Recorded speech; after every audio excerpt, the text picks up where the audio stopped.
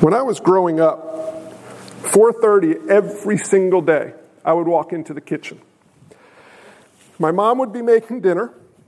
I would walk in and I would go into the pantry and I'd start pulling out chips or cookies. And I would say, "Oh, I'm so hungry." And my mom would say, "Dinner is in 1 hour. Put the junk food away." I would say, "Mom, I'm going to die. I'm starving to death." She says, "You're not going to starve to death, but I may beat you to death if you don't put those chips away." So I put the chips away, and I waited the hour. I almost died a few times. And I was properly nourished by my mom's food. Little did I know that my mom was sharing with me biblical wisdom. Who knew that a lost Jewish lady could have such deep insight into Romans? She was letting me know that we need to be nourished in truth, or we will look pathetically malnourished as Christians. Did you know that? Do you know one of the primary marks of a Christian, what it's to be? Joyful. Joyful beyond measure. Now, I don't know if you've been out in the world recently. I'll bring it home to hit you quick in a minute, so get ready. But when you see a person who's saved, is the first thing you notice how incredibly joy-filled they are? Besides me, the other ones. It's the first thing you notice how incredibly joy-filled they are. When you look at yourself, now we'll get a little uncomfortable. Do you consider that you are the most joy-filled person that you know? Can I suggest that in Romans 5, 1 through 11, the reason we are not what we ought to be is because we're filling up on chips and cookies? We're not feasting deeply on what Christ calls us to. Listen, I was talking with a variety of people this week, and we're going to take this text over 2 to 3 weeks, just to let you know how fast we're going through Romans. This is week, 15, 16. I have it all planned out. We'll be done in 2043, and it will be a great celebration. But I was having numerous conversations this week with people who are struggling with or dealing with the effects of or not noticing, in particular, the deceitfulness of riches. Do you know Jesus says it's harder for a gay person to enter the kingdom of God than it is for a camel to go through the eye of the needle, right? Is that what he said? Nope. Everybody awake here? Yeah. He says it's harder for a sexually immoral person to enter the kingdom of God than a camel to go through the eye of a needle, right? No. No? He says it's harder for who? Rich? Thomas said, no, not rich. Who here is rich? See, this is how badly it affects us. Yes, all right, knock it off. We think in context of other countries. Did anyone here drive a car? You want me to tell you a secret? You're filthy, stinking rich. You're not just rich. Does anyone have cash in their pocket? Lights in their house? A house? Do you know how rich of a culture we live in? And the question we need to ask as we get into this text is, how are we affected and impacted by riches? Money is the root of all evil, right? No. What is? The love of money. The love of Jesus leads to joy. The love of money leads to a kid who wanted to eat chips and cookies. And you know what a kid who eats chips and cookies and not what his mommy's feeding looks like? Malnourished and strange. Do you know what a Christian looks like who feasts on the cookies and the chips that the world has to offer? Malnourished and strange. My friends, in our text today, Daddy is saying to you and to me, put down the chips and the cookies and look at what I'm cooking. You know, well, I'll stay focused here. Romans 5. Oh, this is magnificent. I haven't even started yet, and I'm all excited. Therefore, since we have been justified by faith, we have peace with God through our Lord Jesus Christ. Through him, we have also obtained access by faith into this grace in which we stand. And we, what's that word? Rejoice in hope of the glory of God. Not only in that, but oh boy, we what? Next word? Rejoice. Constant theme here. What do we rejoice in? Hold up. We rejoice in our sufferings, knowing that suffering produces endurance, and endurance produces character, and character produces hope, and hope does not put us to shame. Because God's love has been poured into our hearts through the Holy Spirit, who He has given to us. For while we're still weak, at the right time, Christ died for the ungodly. For one will scarcely die for a righteous person, though perhaps for a good person one would dare even to die. But God shows His love for us in that while we were still what? Sinners. Christ died for us. Since, therefore, we have now been justified by His blood, much more shall we be saved by Him from the wrath of God. For if while we were enemies, we were reconciled to God by the death of His Son, much more, now that we are reconciled, shall we be saved by His life. More than that, we also what? Rejoice. In God through our Lord Jesus Christ, through whom we have now received reconciliation. Now, I'll unpack this, but this is just blow your mind, crazy exciting. And if you listen, if you get these truths, you get joy. If you live in light of these truths, you live a joyful life. You lose these truths, you're going to snack on chips and candy and starve yourself to death. Daddy saved me to eat well and to look well because He wanted to put me on display to let people know how good my God is. Amen? My flesh wants to eat the chips and the cookies of the world. The deceitfulness of riches, give me the villa in Fiji and the private jet to get there, and off we go. I don't want to go live in squalor. But those are just circumstances, and you're going to have to wait till next week till we dig into that. Watch how far we get today. Therefore, we'll get past there. Context is king. What's that there for? When you see a therefore, you know what you do. Jim is a second row Christian. It's close to a front row Christian, but when you see the word therefore, I learned this in seminary. 4 years of seminary taught me this. You guys ready? When you see a therefore, you got to ask, what's it there for? Boom! Do you see how smart I am? Well, what's it there for? It's there to put us in context. We've seen 4 chapters of Paul unpacking this beautiful doctrine of justification by grace through faith. Oh, we saw this beautiful, I don't know if you remember, I think I preached a sermon called You Stink. Did I? Should I do that again? Roy says, oh yeah. On your own, your resume before God says you stink. And that's just a smack in the face to the flesh until you get to the point that Jesus came to make God propitious towards us. You remember that word, propitious? You remember what it means? Made God favorable to us. And He did it by giving us a new resume. And we're saved by grace. We're justified. And we looked at Abraham.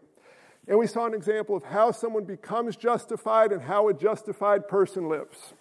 Therefore, that's what we've gotten to. Therefore, we have what? Oh, guys, come on now. Where's Mia? Where's Mia? You with me, Mia? All right, you got to help people out. Therefore, since we have been justified, we have peace. Peace with who? Dead stop. What does that mean? Anyone here feel peaceful this morning? You're like I did before you got up and going. Is that what this is saying? That being justified, bless you, being justified, we can feel peaceful with God? Do you know that God is not a cuddly cosmic grandpa? Oh, Rich, I love you so much. I'm God. Come to me and sit on my lap. I will take care of you and rub your back until the day you die. I think we think of God as like this super cuddly grandpa when we were little kids. You could spit on him and he'll just, oh, it's no big deal. There's my grandchild. I love him so much. Listen to me. God is not a cosmic cuddly grandpa. He's a frightening, scary sovereign who rules all of creation, who is holy and just and cannot allow sin to dwell in His presence. God is actually very, very scary. And do you know what you have done? You've sinned. And the wages of sin is? And on your own, when you meet God, you will? You ever read Revelation 20? Mark that down, look it up, but don't read it before you go to bed, unless you're saved. But we think God didn't really mean Revelation 20. He didn't really literally, he's not talking, the lake of fire is not real. Hell's not real. God's going to forgive everybody. Well, if that's the gospel you want, I got to send you to a different church. It's called a false church and a false gospel, but you're not going to get it here. You see, apart from Christ, we're all under the wrath of God. But in Christ, you have peace. Now chew on this a minute. I don't want to rush through this, because if you miss this, you're going to be malnourished and eat cookies and chips. Peace with God. Enemy, friend. Adversary, at peace. I, by grace through faith, you, by grace through faith, have peace with God. Now, I don't always feel peaceful. I can hardly sit in a hammock and take a nap. I twitch. Greg was at boot camp. How much peacefulness did you feel? Recruit! Get up! Oh, I'm a Christian. I have peace with God. Make your bed! Oh, there's no feeling. This peace is a positional peace. Do you understand what it means to have peace with God? Say you get home. Your neighbor comes by. Hey, I paid your bill. Got your bill in the mail, came to my house, I paid your bill. What do you say? You don't know what to say. Don't say thank you. You're ruining my illustration. What if the bill was for postage due? $1.53. What do you say? What do you say? Bummer. What if it was for your mortgage? What if it was from the IRS? For $7.5 million of back due taxes that you had never paid and were never intending to pay, that you couldn't pay, and that you would go to federal prison for the rest of your life because you couldn't pay and your neighbor paid that bill. What do you say now? Wow. You don't say thank you? Yeah. Jesus came to pay a bill. How thankful you are depends on how big a bill he paid for you. Amen? Mm-hmm. Did he pay $1.53? Did he pay $2,000? Did he pay $7.5 million? What was the bill that you owed that kept you at enmity with God? It was unpayable. The wages of your unpayable bill were death, eternal life. But God shows his love in that while we were still sinners, what did he do? He paid your bill. And he paid your bill so that you have what? How often do we just say, Jesus, thanks so much. Yeah, thanks, Jesus. How often do we go, wow, wow, wow. Peace with God isn't, thanks so much. Wow. Sit here for a minute with me, folks. If you're saved by grace through faith, if you are justified, Jesus paid your bill. He has made you a friend of God. You have peace with God. Wow. Now the Holy Spirit works through this to strum up a little bit of joy. The world can give you a cheap substitute. You can have peace with the world. You can be a friend with the world. My friends, you can have peace with God. Wow. What's next? Through our Lord Jesus Christ, through whom we also have obtained what? I'm in verse 2. Access by faith into this grace. Access to God. Big deal. You read Exodus 19? Mountain, God comes down on the mountain. Everybody come on up. Bonfire at the top. Nope. Holy of Holies, remember that place? Curtain over it. I think we'd all come running in. Patty's good friend Uzzah and the ark. You know that story? Nadab and Abihu. You know that story? God is unapproachable. God is no more approachable than the sun in the sky. You cannot come to God. But you know what? We who have peace with God have? Coat's coming off, guys. We have access to God. Remember when Jesus died on the cross? Remember what happened to the curtain in the temple? What happened to the curtain in the temple? You know what you say? Now slow down and think about this. Wow. Amen. Wow. You have access to God. Who? God. Yahweh? Yep. But I thought you can't dwell in his presence. You can't come before him. If we went back in time to the temple, y'all would probably be dead. I would be too. Oh, I'm going into Holy of Holies. Let's check it out. You know what you'd say when you got there? Boom. You cannot approach God on your own. You can only approach God if you have peace with God, and the only way to have peace with God is by grace through faith. My friends, do you say, thank you? No. You say, wow. I think a lot of us think when we meet Jesus, we're going to be like, oh, I'm so happy to see you. Oh, it's so nice to see you. You know what you're going to say when you see Jesus face to face? One of two things. Well, everybody's going to say one thing. Right? This is it. And most people are not going to go well after that. The rest of us who are saved by grace through faith, he's going to push your chin up. He's going to wipe the tears. He's going to lift you up. He's going to put his arm around you. Proverbially speaking, bear with me. When you see Jesus, he ain't your homeboy. You're not going to high-five him. You're not going to be like, let's go do something fun. You are going to be in the presence of the great I Am, face to face with the risen Christ, bodily incarnate, who gave you peace with God, who gives you access to God. And there are times when we just need to shut our yappers and go, wow. Access to God, access to his power, access to his promises, access to his riches, access to everything he offers to his kids. Wow. Now I will warn you, out that door they offer chips and cookies. Oh, and they're fun. You could get a private jet and fly to Augusta National Golf Course, and you can play a round of golf, and you can be celebrated by the world, and they can hang your poster on their wall, and they can say, "We love you." You'll be like, yeah, look at me.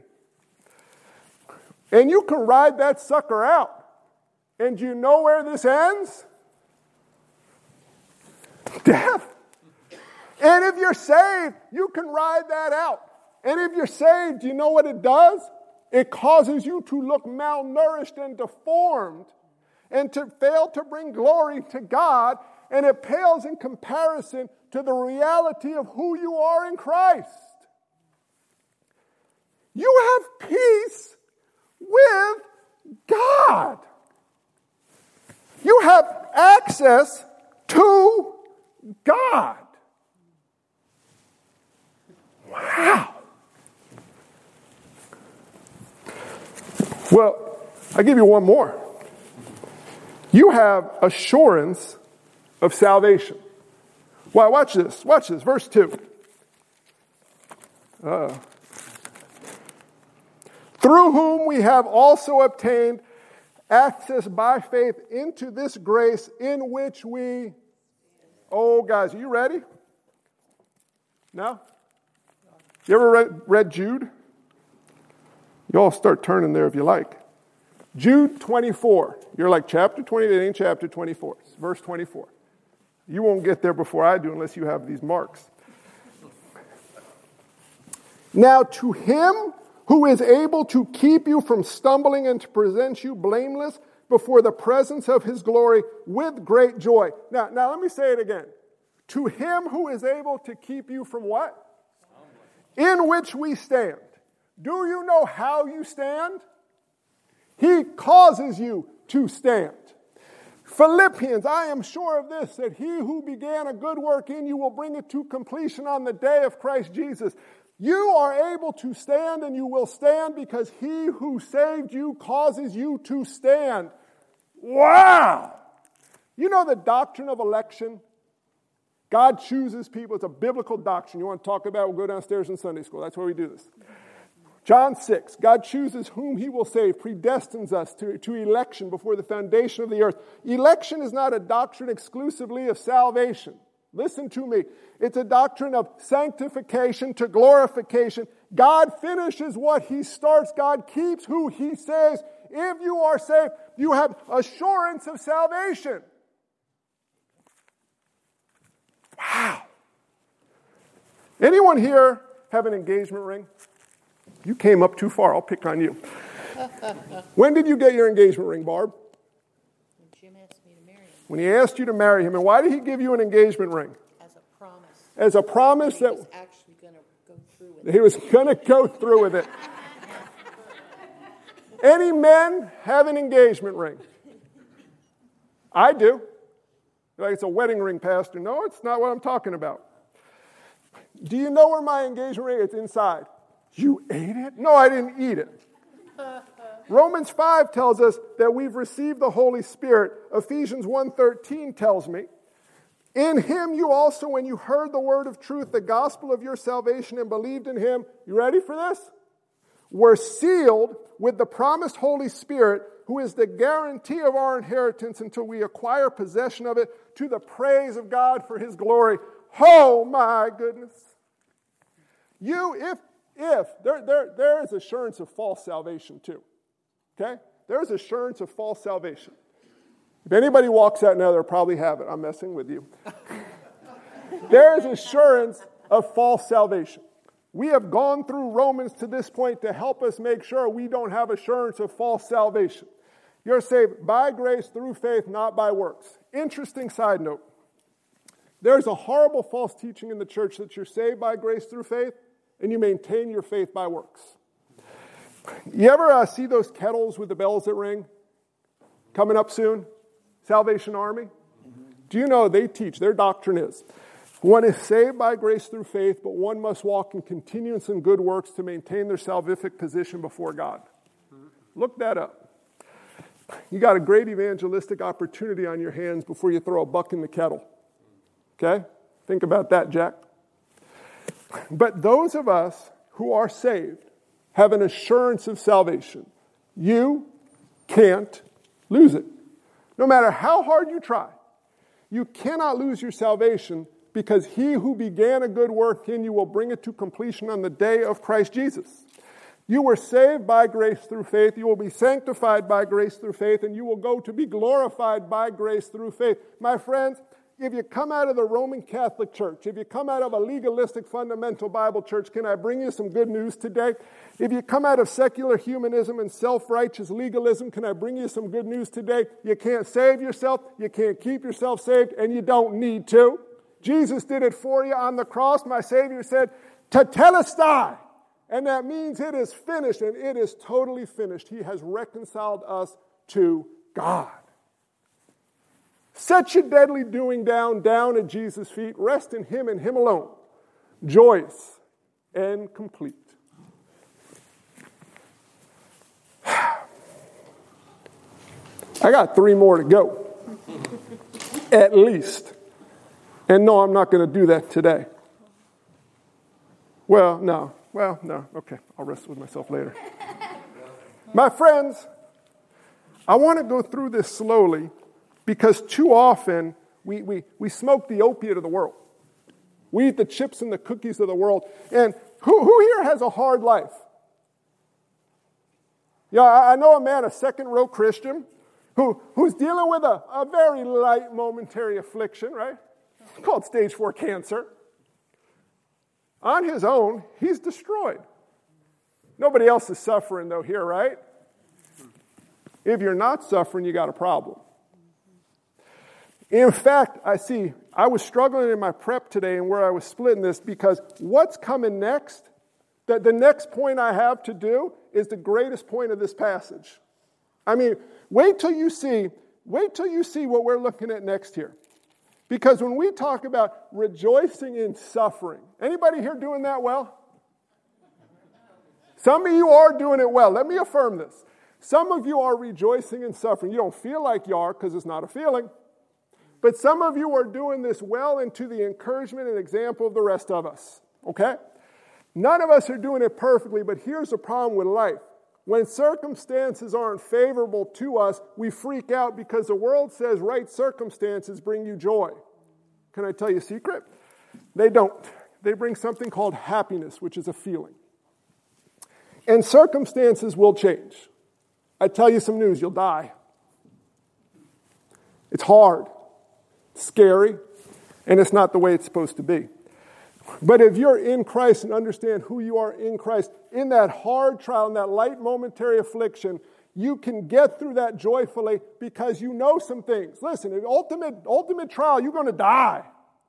But when you die, do you know that as a believer you have peace with God? Y'all with me? Peace with God. Wow. You have access to God and you're going to God. Wow. Well, what if I didn't live a good enough life? What if? Shh. Because you also have assurance of salvation. Now, if Jesus conquered death, do you really think the PICO bill's a problem? Do you really think your irritable neighbor or your difficult spouse? I am the difficult spouse, okay? I am the difficult spouse in my house. Do you really think that burden is too big for Jesus to deal with? My friends, it is insurmountably unconquerable if you trust in yourself and you want the happiness the world has. You're growing up. You just want friends. You just want to be like. You just want a date to homecoming or prom. Jesus offered an eternal marriage. Accept his proposal. It makes the rest of the junk pale in comparison. You don't need a boyfriend or a girlfriend or a husband or a wife or a kid or people that like you or riches or fame or fortune. Do you know what you need? Jesus. And the desires of your heart will be exceeded beyond measure. I used to live a lifestyle of excess, of stuff, of riches, of fame and fortune. It wasn't so great. Rich people are the most screwed up people you ever meet. Poor people pretty messed up too, but it's a little bit different type of mess up. Father, make me stinking rich so I don't need to depend on anybody, so I can be financially independent, secure, and joyful beyond measure. That was my prayer to my idol growing up. It's my prayer to my idol as a young adult. And my idol gave me what I wanted for a period of time. And I was a miserable, miserable wretch. But God in his abundant mercy took an enemy of his. And you know what he gave me? 3 things for today. Peace with God, access to God, and assurance of salvation. What cookie you chewing on today? Because we're all chewing the cookies. We are all chewing the world's cookies right this very moment. And if you don't know what cookie you're chewing, that's a dangerous position. So how do you identify these cookies that you're chewing? Well, one of the ways you identify, on your own, you will eat cookies and chips galore. Listen to me. On your own, hey, Cam, would you cut those for me, buddy? You will eat cookies and chips to the point of malnourishment beyond your wildest dreams. If you're saved, you can't lose your salvation. Do you know why God gave us the church, the local body? So that I could say to Jim, you seem to be eating a lot of cookies recently. And you know what Jim will probably say when I say that to him if I don't know him well? Who do you think you are to tell me what I should be eating? But or he'll say, here, try it, and I'll eat the cookie too. But if I know him well, and I'm trying to love him well, and I'm walking relationally with him as a brother in Christ who has peace with God and access to God and assurance of salvation, my job isn't to get him to put down the cookie. My job is to love him enough to tell him that he's eating a cookie and God is the one who convicts of too much cookie consumption. On your own, and what we see in our transient culture is we see a body of believers who feasts on what the world offers, the chips and the cookies of the world, and you look at believers out there and you go, the lost person goes, you got what do I want what you got? You look pathetic. My idol's working better than your idol because you're not serving the risen Christ. My friends, take a minute here. What cookies and chips are you trusting in? Where are you failing? And you know what happens when someone pulls the cookies and the chips away? You know, Halloween's coming up. Candy galore. Candy tastes great. too much candy make you sick. Look at him shaking his head with a Snicker box. It's a really bad gift for this sermon. Give me that back. But when you don't eat candy, your hunger grows. And as your hunger grows, you can feast on protein and complex carbohydrates and nourishing food that strengthens your body.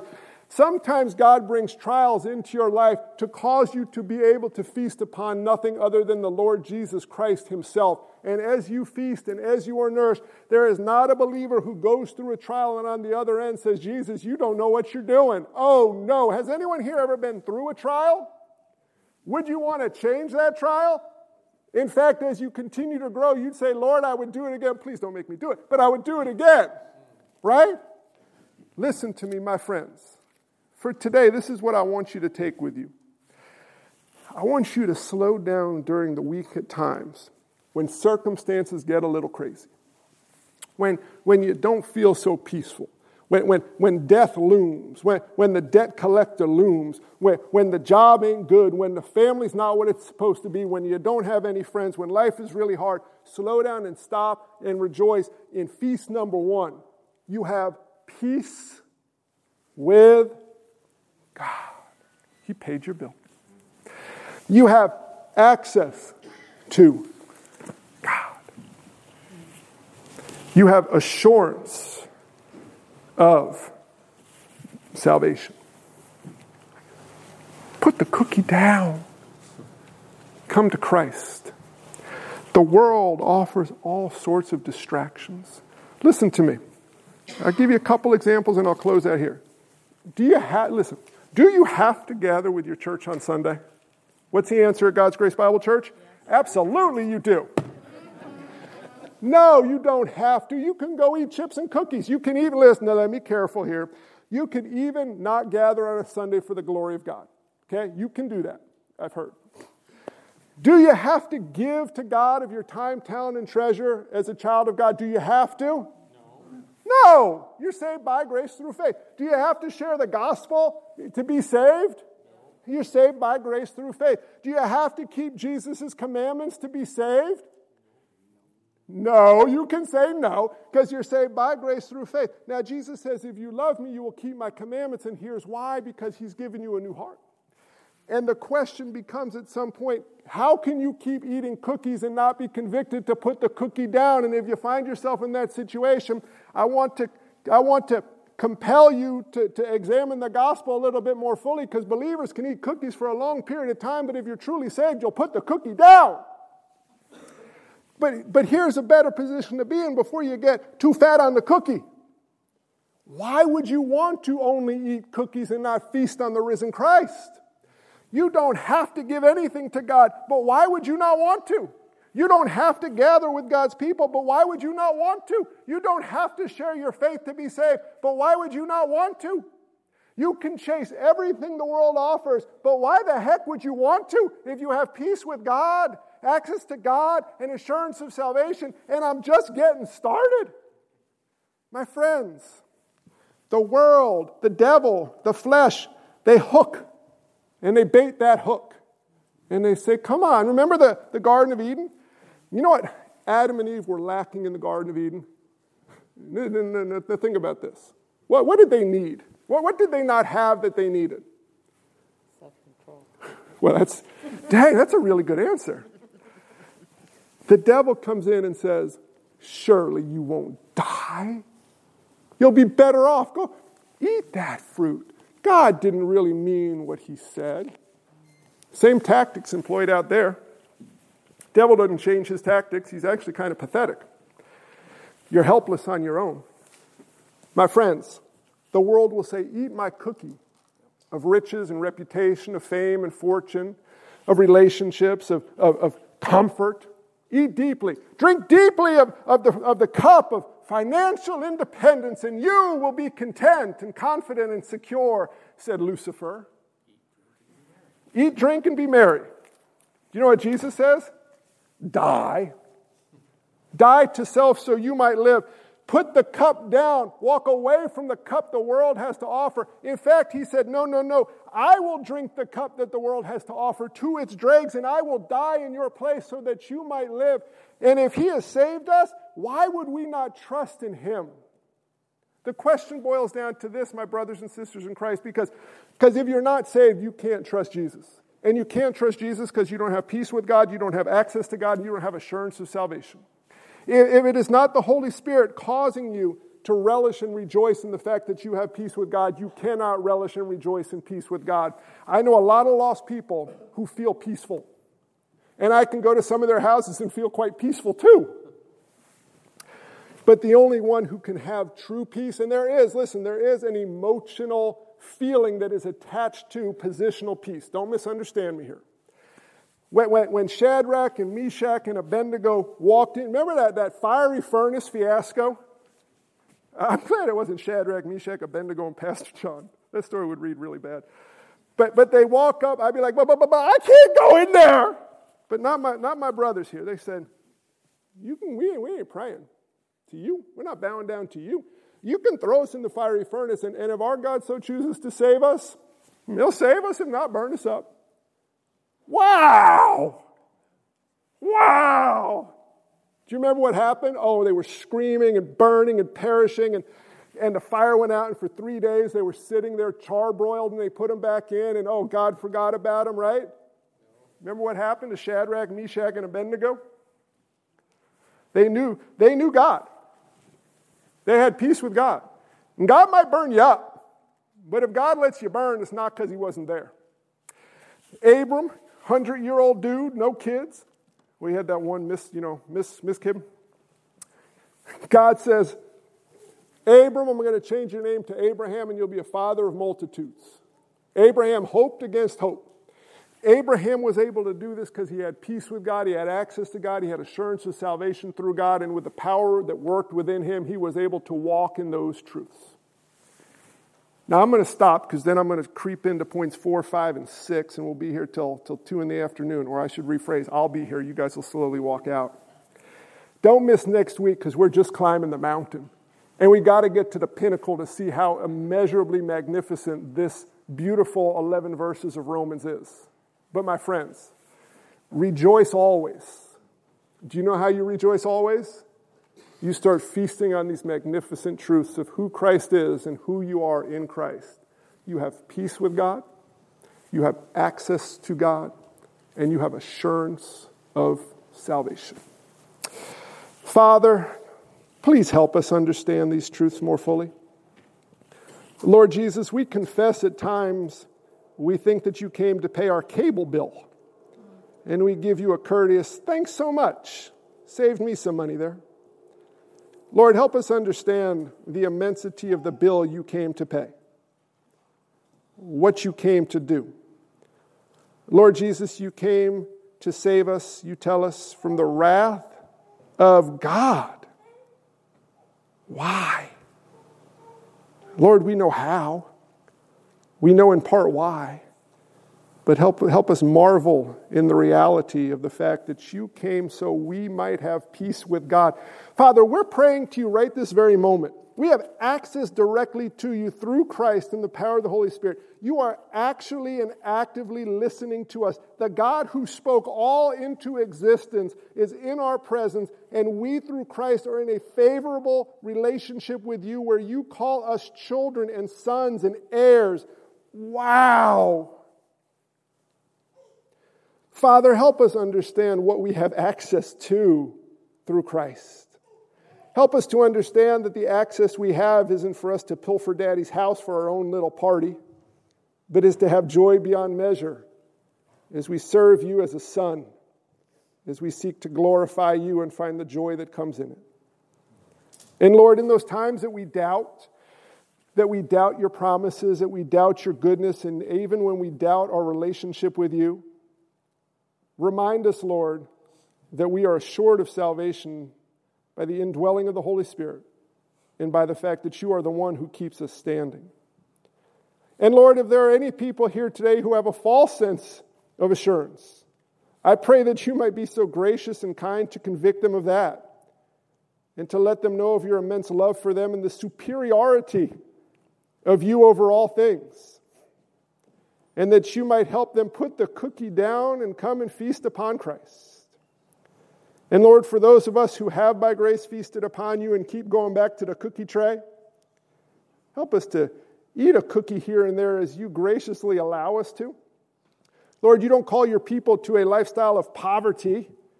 You call us to a lifestyle of trusting in you. And in your providence, for some of us, you entrust great riches in the worldly sense. And to others, you entrust next to nothing. Some of your saints live in villas in the most beautiful parts of the world, and some live in squalor in third world countries. But Lord, the joy for all of your saints is the same. And we pray that wherever we find ourselves, as Paul says, either in an abundance or need, that we might find our contentment and joy in you and you alone, so that the things that the world offers simply remain things to be used for your glory. Lord Jesus, we confess we are not quite what we should be. And we rejoice in the fact that that's what you're about. Transforming people. Taking us from one degree of glory to another as you conform us more fully, Father, into the image of your Son. Lord Jesus, help us this very day to have a bit more of the joy that comes from feasting in you. We thank you that you will finish the work you started. We thank you that we are sojourning through this world and have an eternal weight of glory before us that's beyond all comprehension. We thank you that you will never let us fall. And we just pray, Lord, that we would follow you well for your glory. Jesus, we pray all these things in your holy and precious name. Amen.